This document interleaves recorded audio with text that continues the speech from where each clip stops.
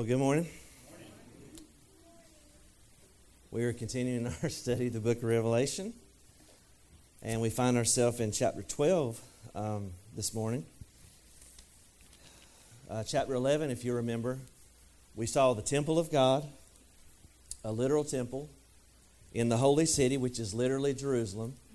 We saw two witnesses who were literally two people that will be alive during that time period, and Wednesday night, we gave our best guess as to who those two will be and to when their ministry will be. And the end of the chapter, we've got the people rejoicing in the temple in heaven.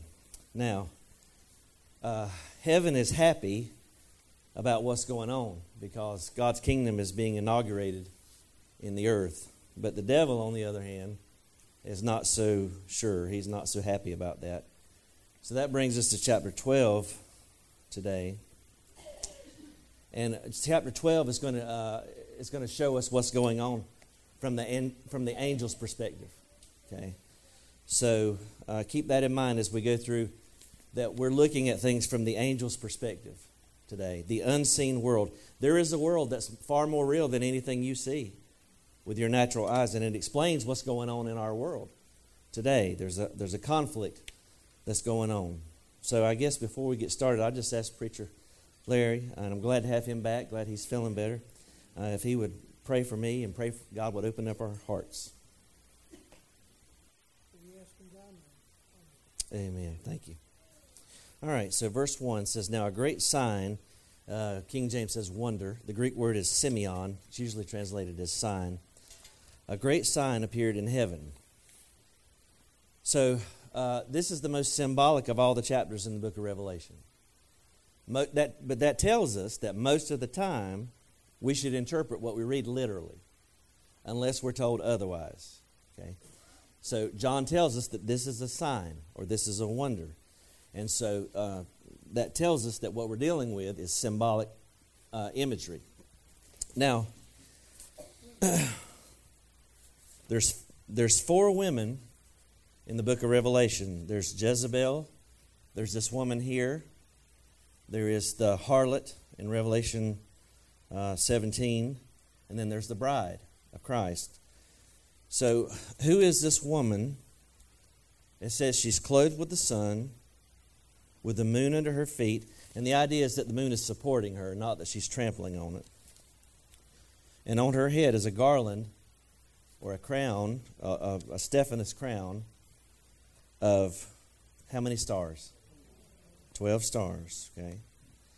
Now, a lot of interpreters here get in trouble because they want to say that this is the church, that the woman is the church, because they see the church everywhere. But there's a big problem with that, and I'll show you in just a minute. Some say it's Mary. It could include her, but not limited to Mary exclusively. The identity of the woman. Turn with me to Jeremiah 31, and we'll figure out who this woman is.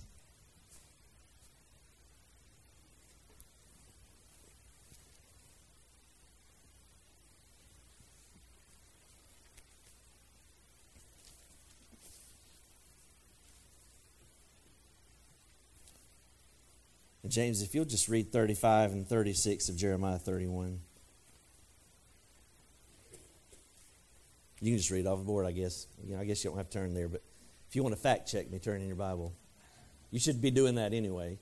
Amen. Don't believe it because I say it. Believe it because God says it. That's right. Jeremiah 31:35. Thus saith the Lord, which giveth the sun for the light by day, and the ordinances of the moon and of the stars for the light by night, which divideth the sea when the waves thereof roar. The Lord of hosts is his name. 36. If those ordinances depart from before me, saith the Lord, then the seed of Israel also shall cease from being a nation before me forever. All right. Thank you. We got your microphone on now? I think I put it on pause. Are you live? Sit on. There we go. Yeah. That's my fault. The world wants to get rid of Israel. And if they want to get rid of Israel, they're going to have to do two things. They're going to have to destroy the sun and the moon. And that's not going to happen, is it? The greatest proof of the existence of God is the nation of Israel. The whole world wants to get rid of her. She's about the size of New Jersey. And yet, to this day, she still exists. Amen? Well, I know some of you are still not convinced that this woman is the nation of Israel.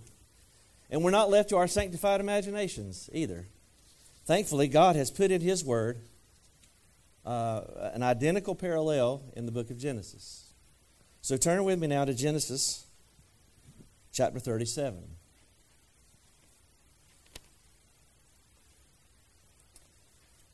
Genesis 37.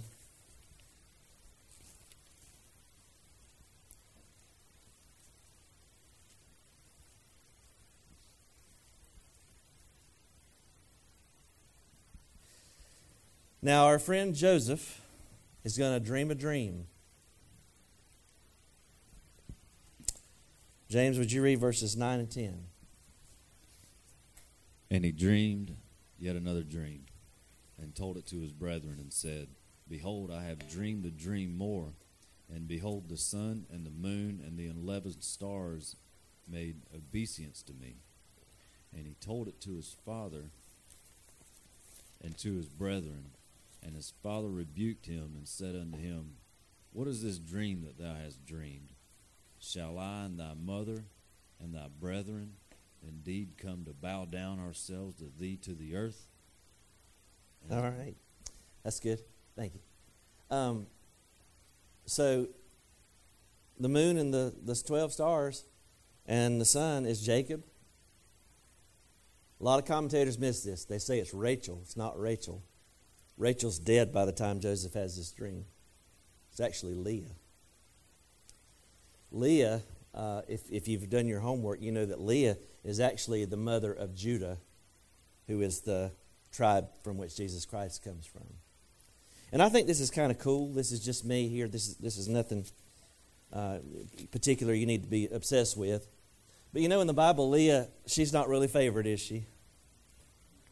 Rachel is, but Leah, I think the King James says she was tender-eyed. It's probably not the girl you want to ask out on a date, you know. But Rachel's favored. But here, there's a reversal, isn't there? God has made Leah in a favored position. And I think that's really neat.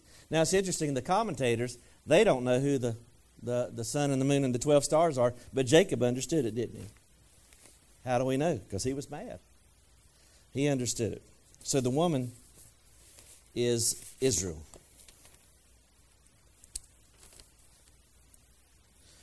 Let's go back to Revelation 12 now.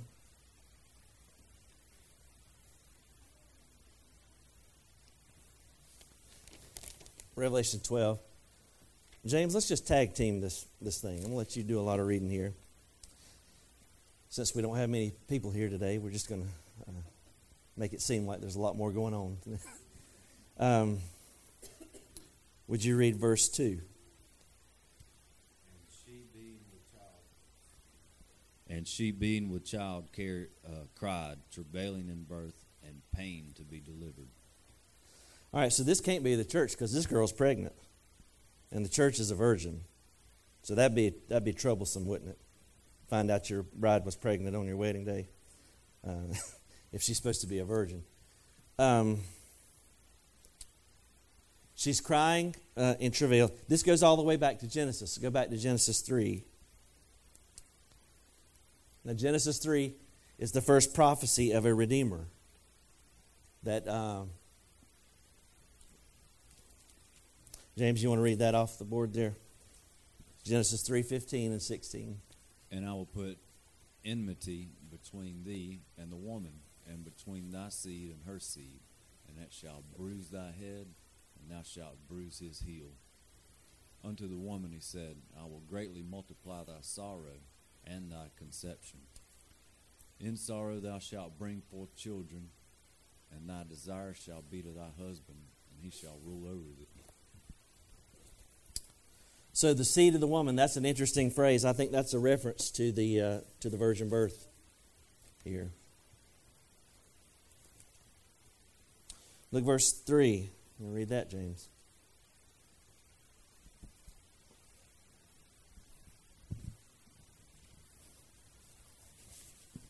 Revelation 12, verse 3.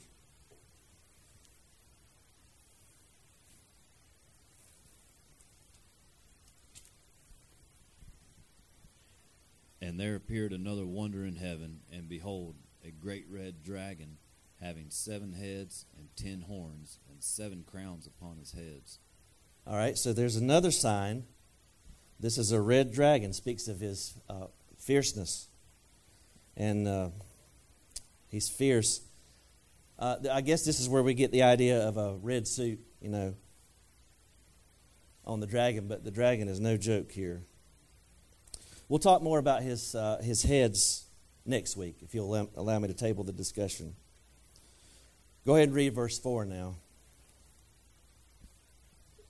And his tail drew the third part of the stars of heaven, and did cast them to the earth. And the dragon stood before the woman, which was ready to be delivered, for to devour her child as soon as it was born. So the dragon, I've got up here Luke 4, verses 5 and 6. You want to read that? That's just. And the devil, taking him up into a high mountain, showed unto him all the kingdoms of the world in a moment of time.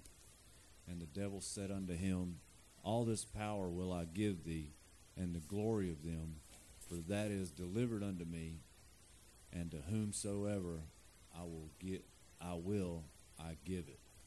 So the devil's in charge of the kingdoms of this world. And Jesus didn't argue with him about that. Now we're told in verse 4, that his tail drew a third of the stars. Okay, and we believe that's the angels. That a third of the angels fell with him when he fell. Let's go to Satan's fall now. Turn with me to Ezekiel 28. Ezekiel 28. And we studied this on Wednesday night a few weeks ago. So this should be fresh in your mind.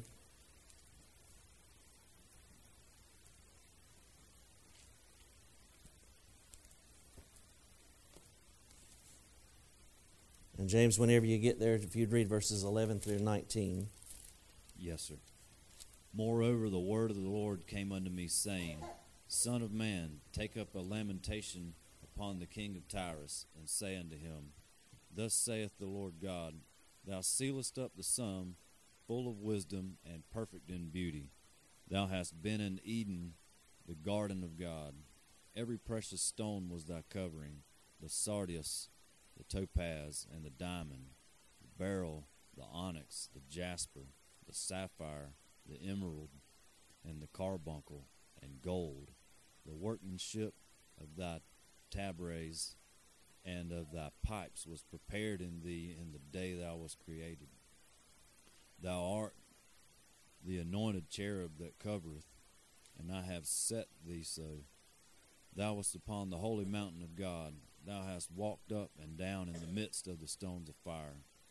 Thou wast perfect in thy ways from the day that thou wast created, till iniquity was found in thee. By the multitude of thy merchandise they have filled the midst of thee with violence, and thou hast sinned. Therefore I will cast thee as profane out of the mountain of God, and I will destroy thee, O covering cherub, from the midst of the stones of fire. Thine heart was lifted up because of thy beauty, and thou hast corrupted the wisdom by reason of thy brightness. And I will cast thee to the ground, I will lay thee before kings, that they may behold thee. Thou hast defiled thy sanctuaries by the multitude of thine iniquities, by the iniquity of thy traffic. Therefore will I bring forth a fire from the midst of thee, it shall devour thee, and I will bring thee to ashes upon the earth, in the sight of all of them that behold thee. All they that know thee among the people shall be astonished at thee, and thou shalt be a terror, and never shalt thou be any more. Yes, thank God for that. A few things I want to bring out. He was the anointed cherub. That he was the head of the angels, I believe. And the first verse he read says, You're the seal of perfection. He was the most beautiful angel. He was full of wisdom when he was created. But notice in verse 17 that his wisdom was corrupted. Notice also he's a created being. Let's go to Isaiah now. Isaiah 14.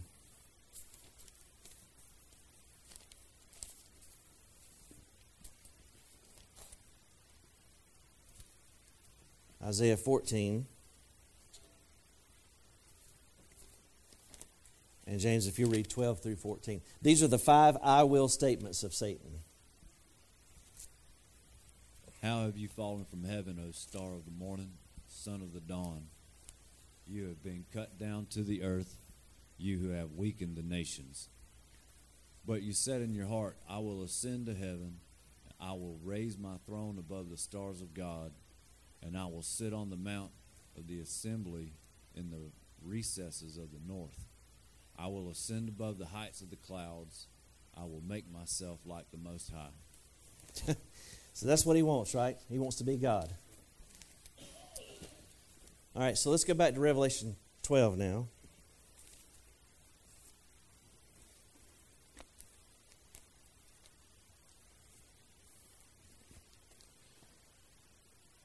And you'll notice at the end of verse 4, it says, the dragon was standing over the woman, ready to kill the baby.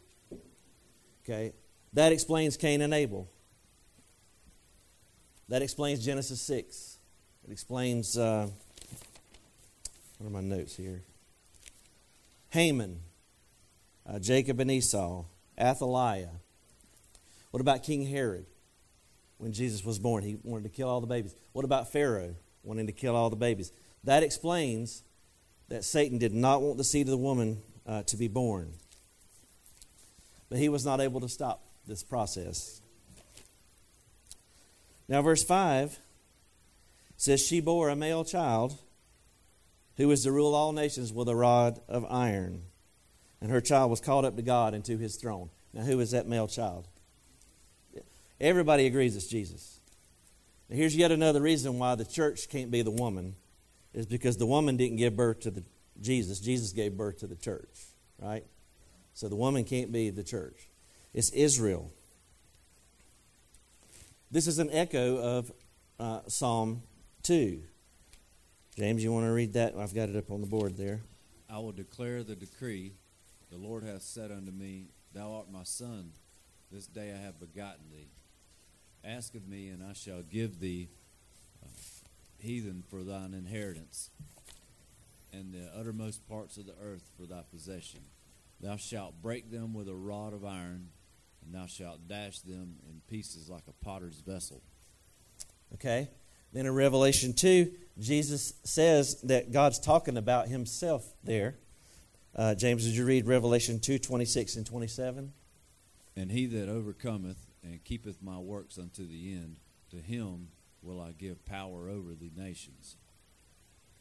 And he shall rule them with a rod of iron, as the vessels of a potter shall they be broken to shivers, even as I received of my Father. All right, so this is Jesus, right? He's the man-child that's going to rule the nations with a rod of iron. All right, let's go back to Revelation 12. Caught up to God and to his throne. And I believe this is the ascension. This is when Jesus ascended.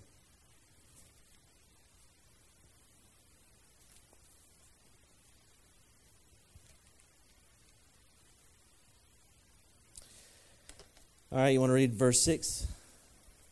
And the woman fled into the wilderness, where she hath a place prepared of God, and they should feed her there 1,260 days. So how long is that period of time? 3.5 years. We've seen that over and over, haven't we? This flight is described in Matthew 24. Let's look at Matthew 24 now. Jesus predicted this. If you want to read 15 through 21 there.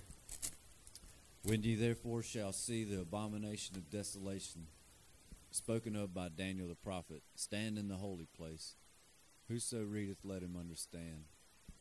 Then let them which be in Judea flee into the mountains. Let him which is on the housetop not come down to take anything out of his house. Neither let him which is in the field return back to take his clothes. And woe unto them that are with child, and to them that give suck in those days. But pray ye that your flight be not in the winter, neither on the Sabbath day. For then shall be great tribulation, such as was not since the beginning of the world to this time, no, and nor ever shall be.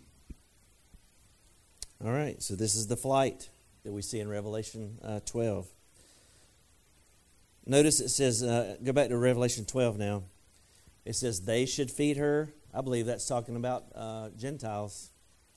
That's the sheep and goat judgment we'll get to at some point, Matthew 25. Verse 7 of Revelation 12. And there was war in heaven. Michael and his angels fought against the dragon, and the dragon fought and his angels. Notice the angels are led by who? Michael. Michael's the archangel. I know we like to talk a lot about Gabriel, but the Bible speaks of Michael being the leader of the angels, just like Satan was the leader of his group. Turn with me to Daniel 12. Are you seeing how all this fits together like a jigsaw puzzle? I hope you are.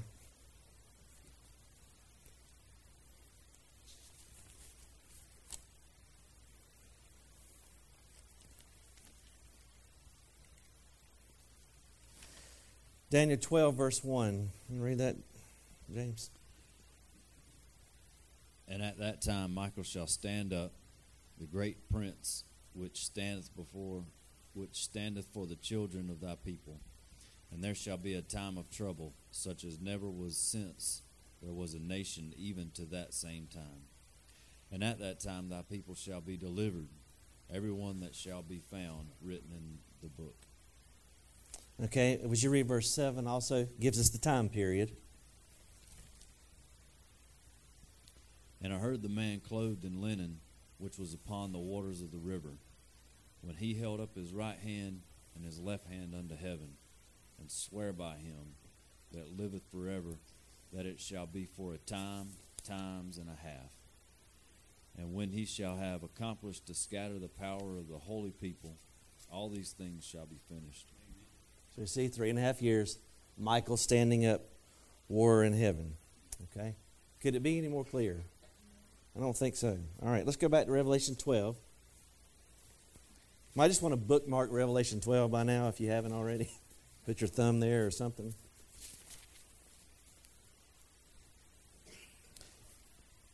The devil and his angels fought, but did they win?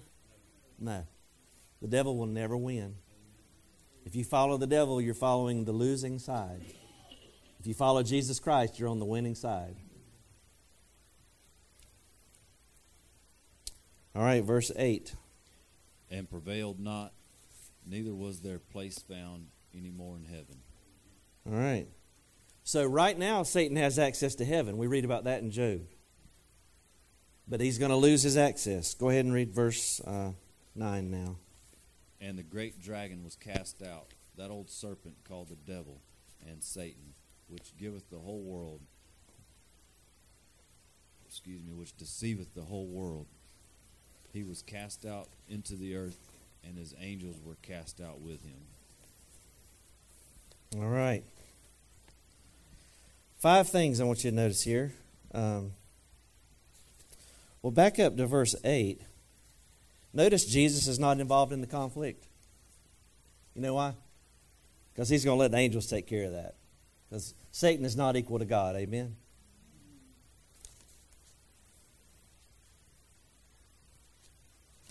All right, verse 9, I want you to see several things. He's a dragon that speaks of his ferocity.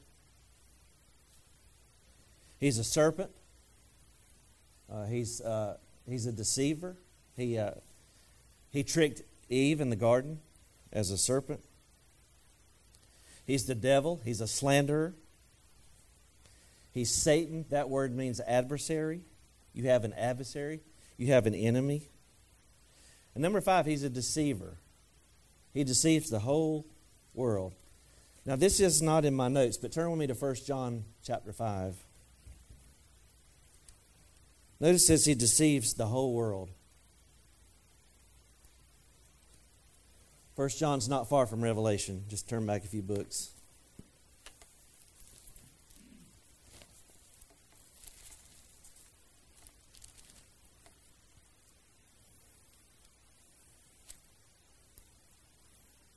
First John 5. James, would you read verse 19? And we know that we are of God, and the whole world lieth in wickedness. The whole world lies in the lap or the sway of the evil one. All right, let's go back to Revelation 12. It's like a boomerang, isn't it?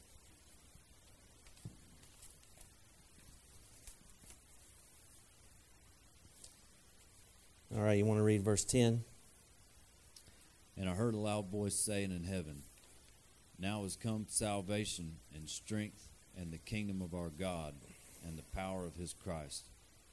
For the accuser of our brethren is cast down, which accused them before our God day and night. Now, Satan has access to God right now, but not so he can praise and worship. You know what he's doing right now? He's accusing you and me day and night before the Father. That's why some of us are riddled with guilt. It's because we're always hearing the voice of the accuser. God's not the accuser. God doesn't condemn the believer. He doesn't. I felt strongly that somebody needed to hear this, and so I wanted to include this extra little bit here. Go ahead and read verse 11, James, of Revelation 12. And they overcame him by the blood of the Lamb and by the word of their testimony, and they loved not their lives unto death. Folks, we're going to overcome. You know why? Because of the blood of the Lamb. The blood of the Lamb is the remedy for a guilty conscience. If there's somebody in here today or listening today and your conscience is killing you and you can't get over your past, please listen to me. Somebody needs to hear this. You're going to overcome this thing not by doing penance, not by trying to make up for what you've done bad, because you can never repay your debt. We owe a debt we can never repay. You're going to overcome, and I'm going to overcome by the blood of the Lamb. The blood of the Lamb is the remedy for a guilty conscience. 1 John 1:9. You want to read that, James? It's just right there on the board. If we confess our sins, he is faithful and just to forgive us of our sins and to cleanse us from all unrighteousness. Hallelujah. That means if you confess it to him, and to confess in the Greek is homologia, it just means to agree with what God said. You just say, God, I have sinned against you. I'm confessing this to you. And God says he'll wipe the slate clean. All right, 1 John 2, verses 1 and 2. Would you read that? My little children, these things write I unto you, that ye sin not. Right, stop right there. This is not a license to sin, John says. He says, I'm writing to you that you won't sin. Because sin separates us from God. It hinders our fellowship if we're believers. And if we're not saved, it's going to be our undoing. Okay, I'm sorry. Keep on, James. And if any man sin, we have an advocate with the Father, Jesus Christ the righteous. Now look, we've got an accuser, right? And he's who? The devil. And you know what the Bible says? That he accuses us before God how often? That's the same phrase that's used of the four living creatures who praise God day and night. Holy, holy, holy. Day and night, he's accusing us. He's the accuser. But we have an advocate. Amen? Glory to God. Hallelujah. We have an advocate. These are legal terms, by the way. Satan will be a prosecutor. I've got a defense attorney that's never lost a case.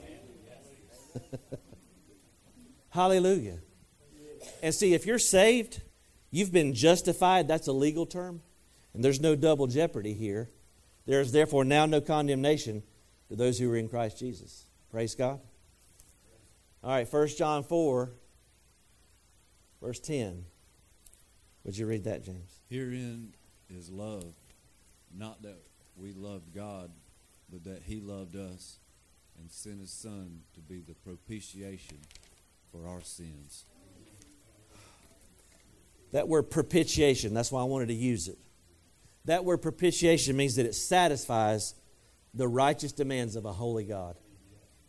The only thing that will satisfy the righteous demands of a holy God is not good works. It is the blood of Jesus. Glory to God. Hallelujah. All right, back to Revelation 12. The blood of the Lamb, the word of their testimony, and they don't love their lives unto the death. Jesus said if we seek to save our life, we'll lose it. But if we lose our life for His sake, we'll find it. Praise God. Amen. All right. Verse 12, you want to read that? Therefore rejoice, ye heavens, and ye that dwell in them.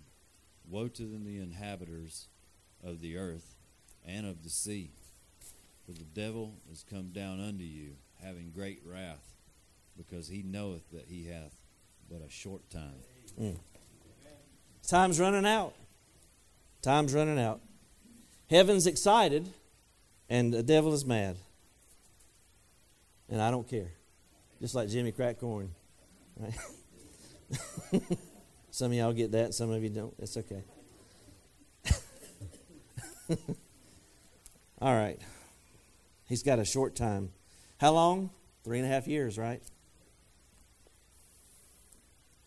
Notice there's several great things. There's a great sign. There's a great dragon. He's got great wrath. We're going to see a great eagle here in just a moment. Now, all right, verse 13. And when the dragon saw that he was cast unto the earth, he persecuted the woman which brought forth the man-child. Now, there are folks that are just bound and determined to put the church here. I told you last week, it's the old McDonald theology. You know, here's the church, there's the church, everywhere the church. But the church didn't give birth to Jesus, did it? If the church is on the earth, the devil will be persecuting who? The church. But who is the devil persecuting here? The woman, right? And the woman represents who? Israel. Another proof that the church is not here during this time period.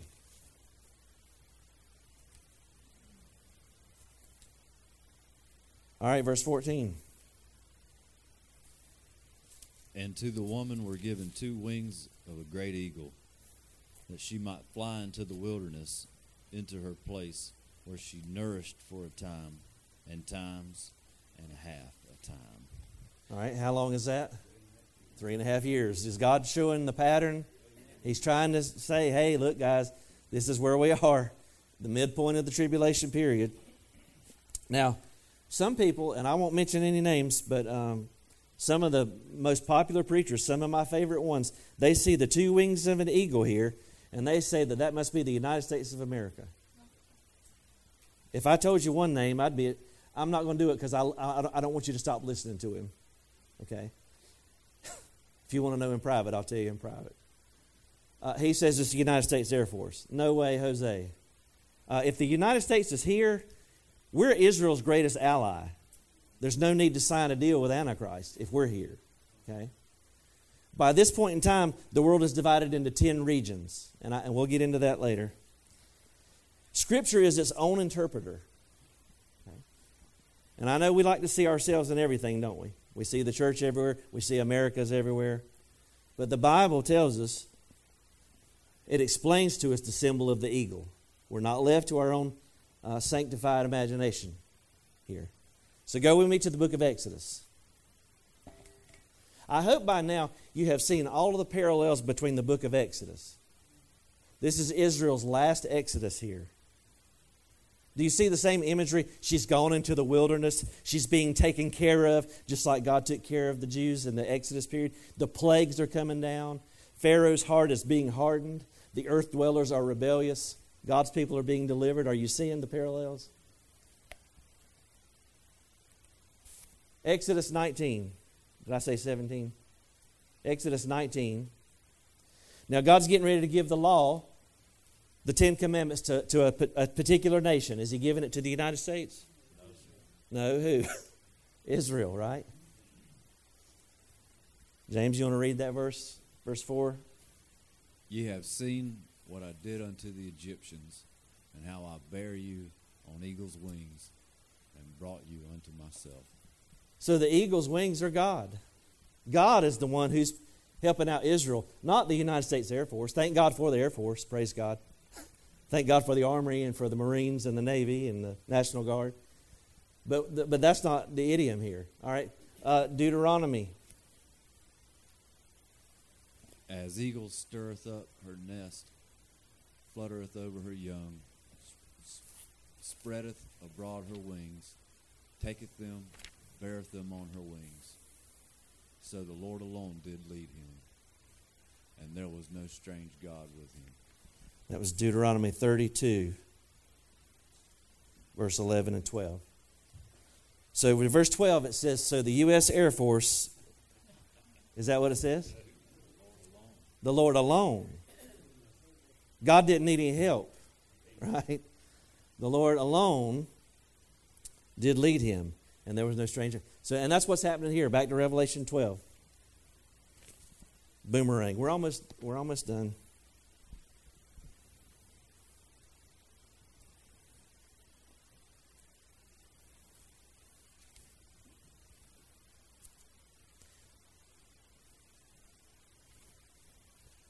All right.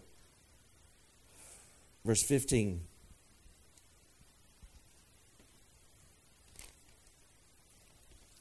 And the serpent cast out of his mouth water as a flood after the woman, that he might cause her to be carried away of the flood. So he cast out of his mouth water. Notice what is as and like. What figure of speech is that? It's a simile, right?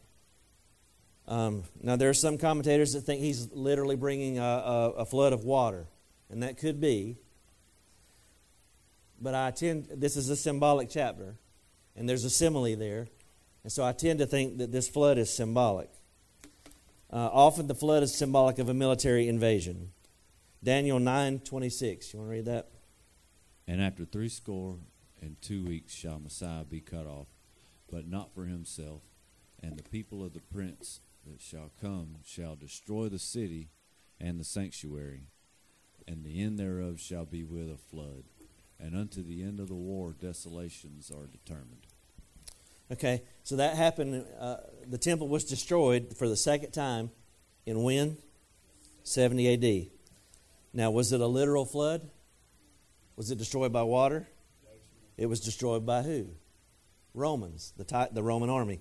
And they had sieged Jerusalem for years. They had been hemming them in. And Jesus predicted that they would do that, and so did Daniel. It's amazing how God's word comes to pass, isn't it? Yes. That's why you should be interested in prophecy, because it's proof of the Bible that it's real. Okay, Isaiah 59:19. You want to read that? So shall they fear the name of the Lord from the west, and his glory from the rising of the sun. When the enemy shall come in like a flood, the Spirit of the Lord shall lift up a standard against him. All right, so again, the flood is symbolic of an enemy, a battle with the enemy. Back to Revelation 12. Boomerang again. In verse 16. And the earth helped the woman, and the earth opened up her mouth and swallowed up the flood which the dragon cast out of his mouth. Now this could be literal here, like an earthquake or something. Remember Korah? How he was swallowed up by the earth. Remember that? All right. Verse 17.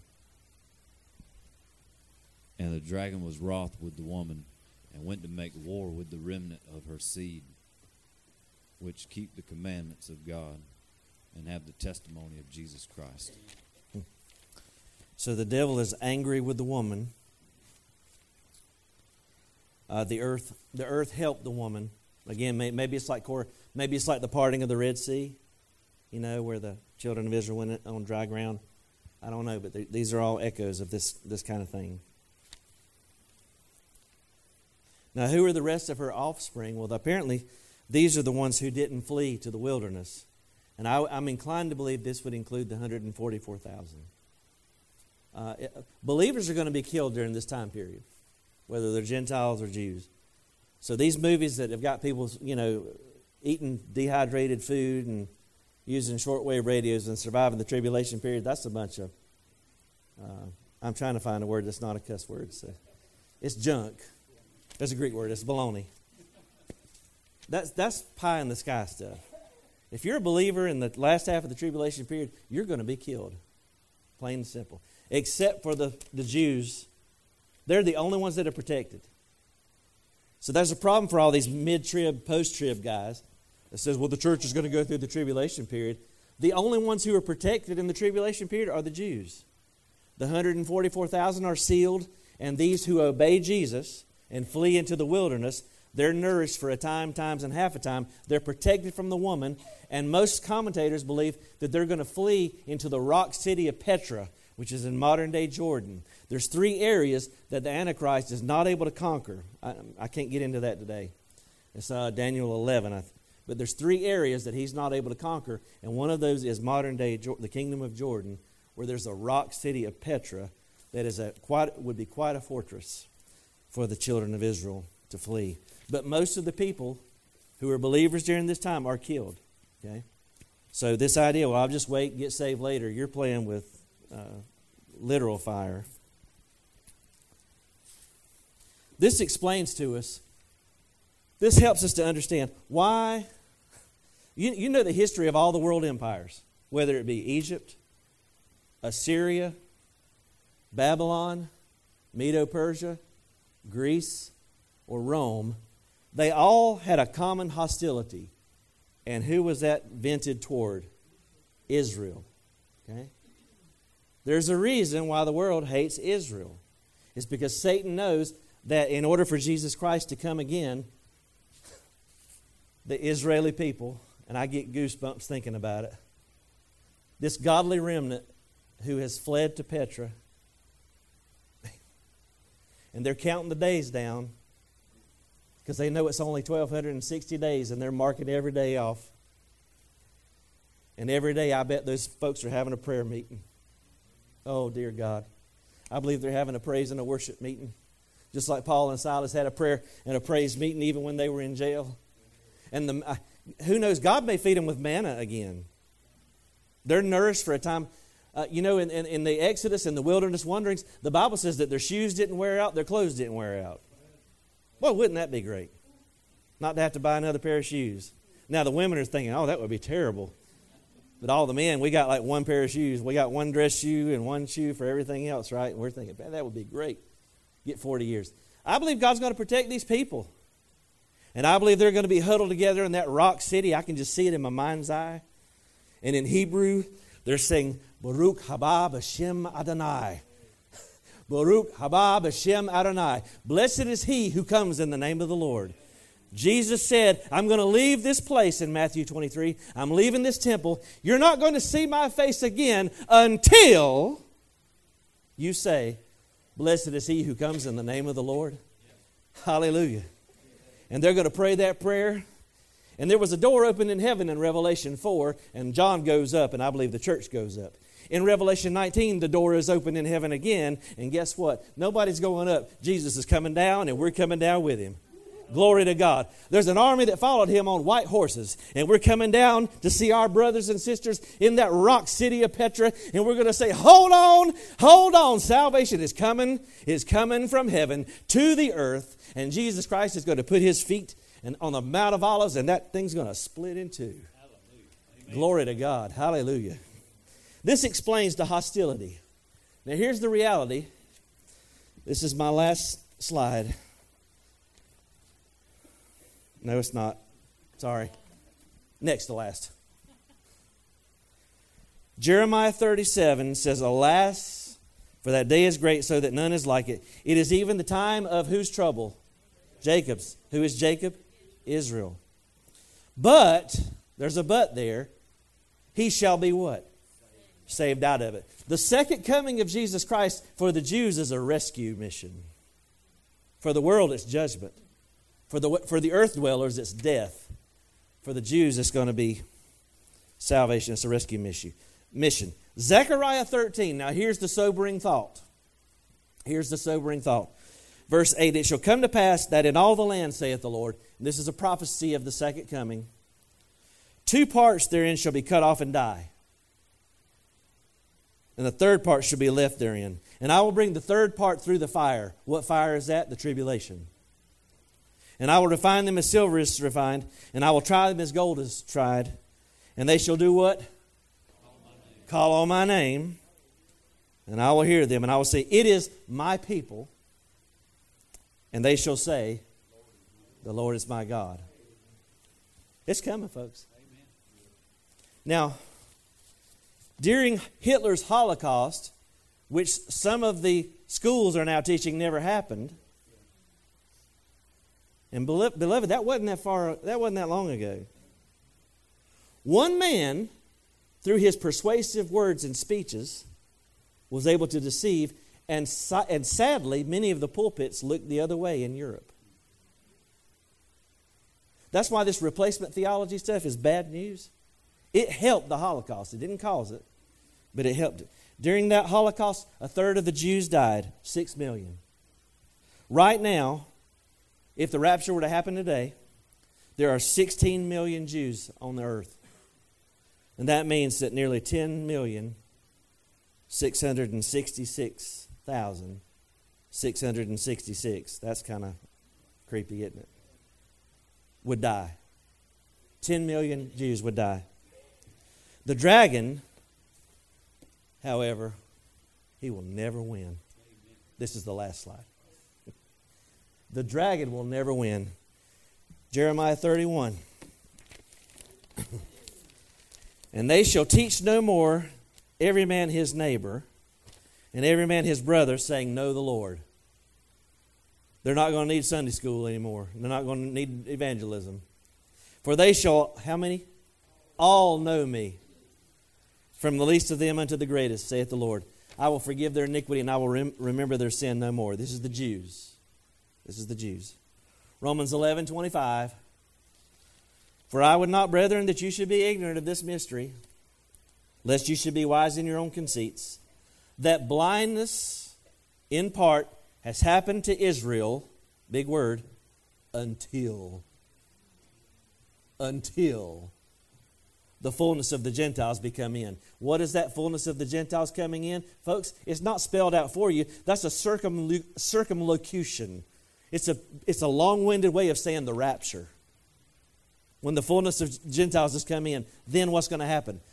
Israel's going to be saved. All Israel. Now, remember, 2/3 of them are going to be purged, but by the end of the tribulation period, there will be no unbelievers in Israel. I think it's Ezekiel 20. He's going to bring them under the rod, and he's going to purge out all the rebels from among them. So by the time we get to the end of the tribulation period, there are no unbelieving Jews. As it is written, there shall come out of Zion the who? The deliverer. He's the rescuer. It's a rescue mission. And I just can't get over that fact, Brother Ronnie, as I'm thinking about it. We're coming with him. We're coming with him. And he shall turn away all ungodliness from the church. Is that what it says? From who?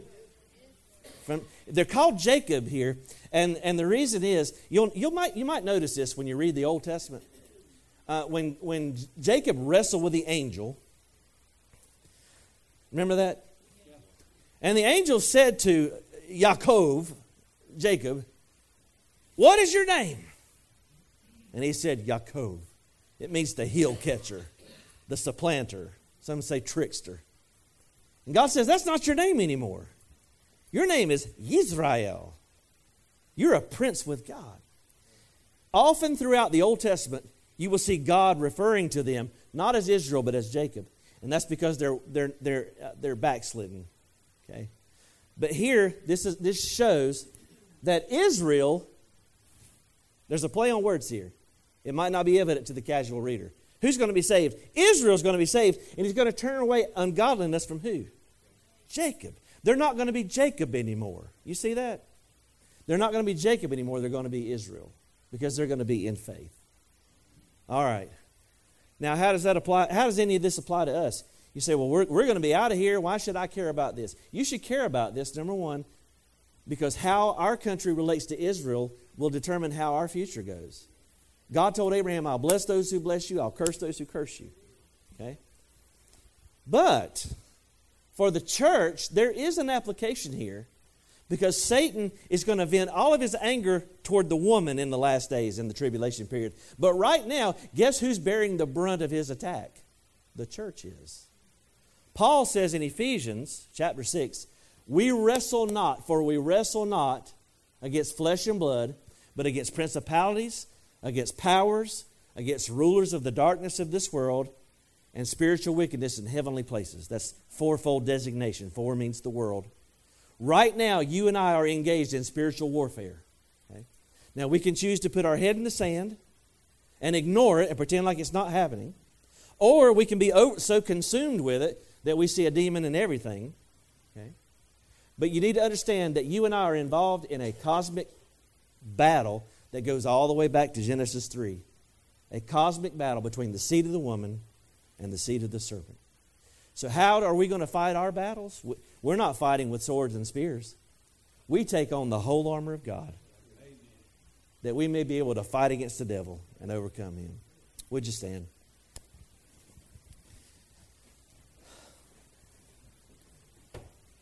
We haven't even got to the second half of the tribulation period, and half of the world's population has been destroyed.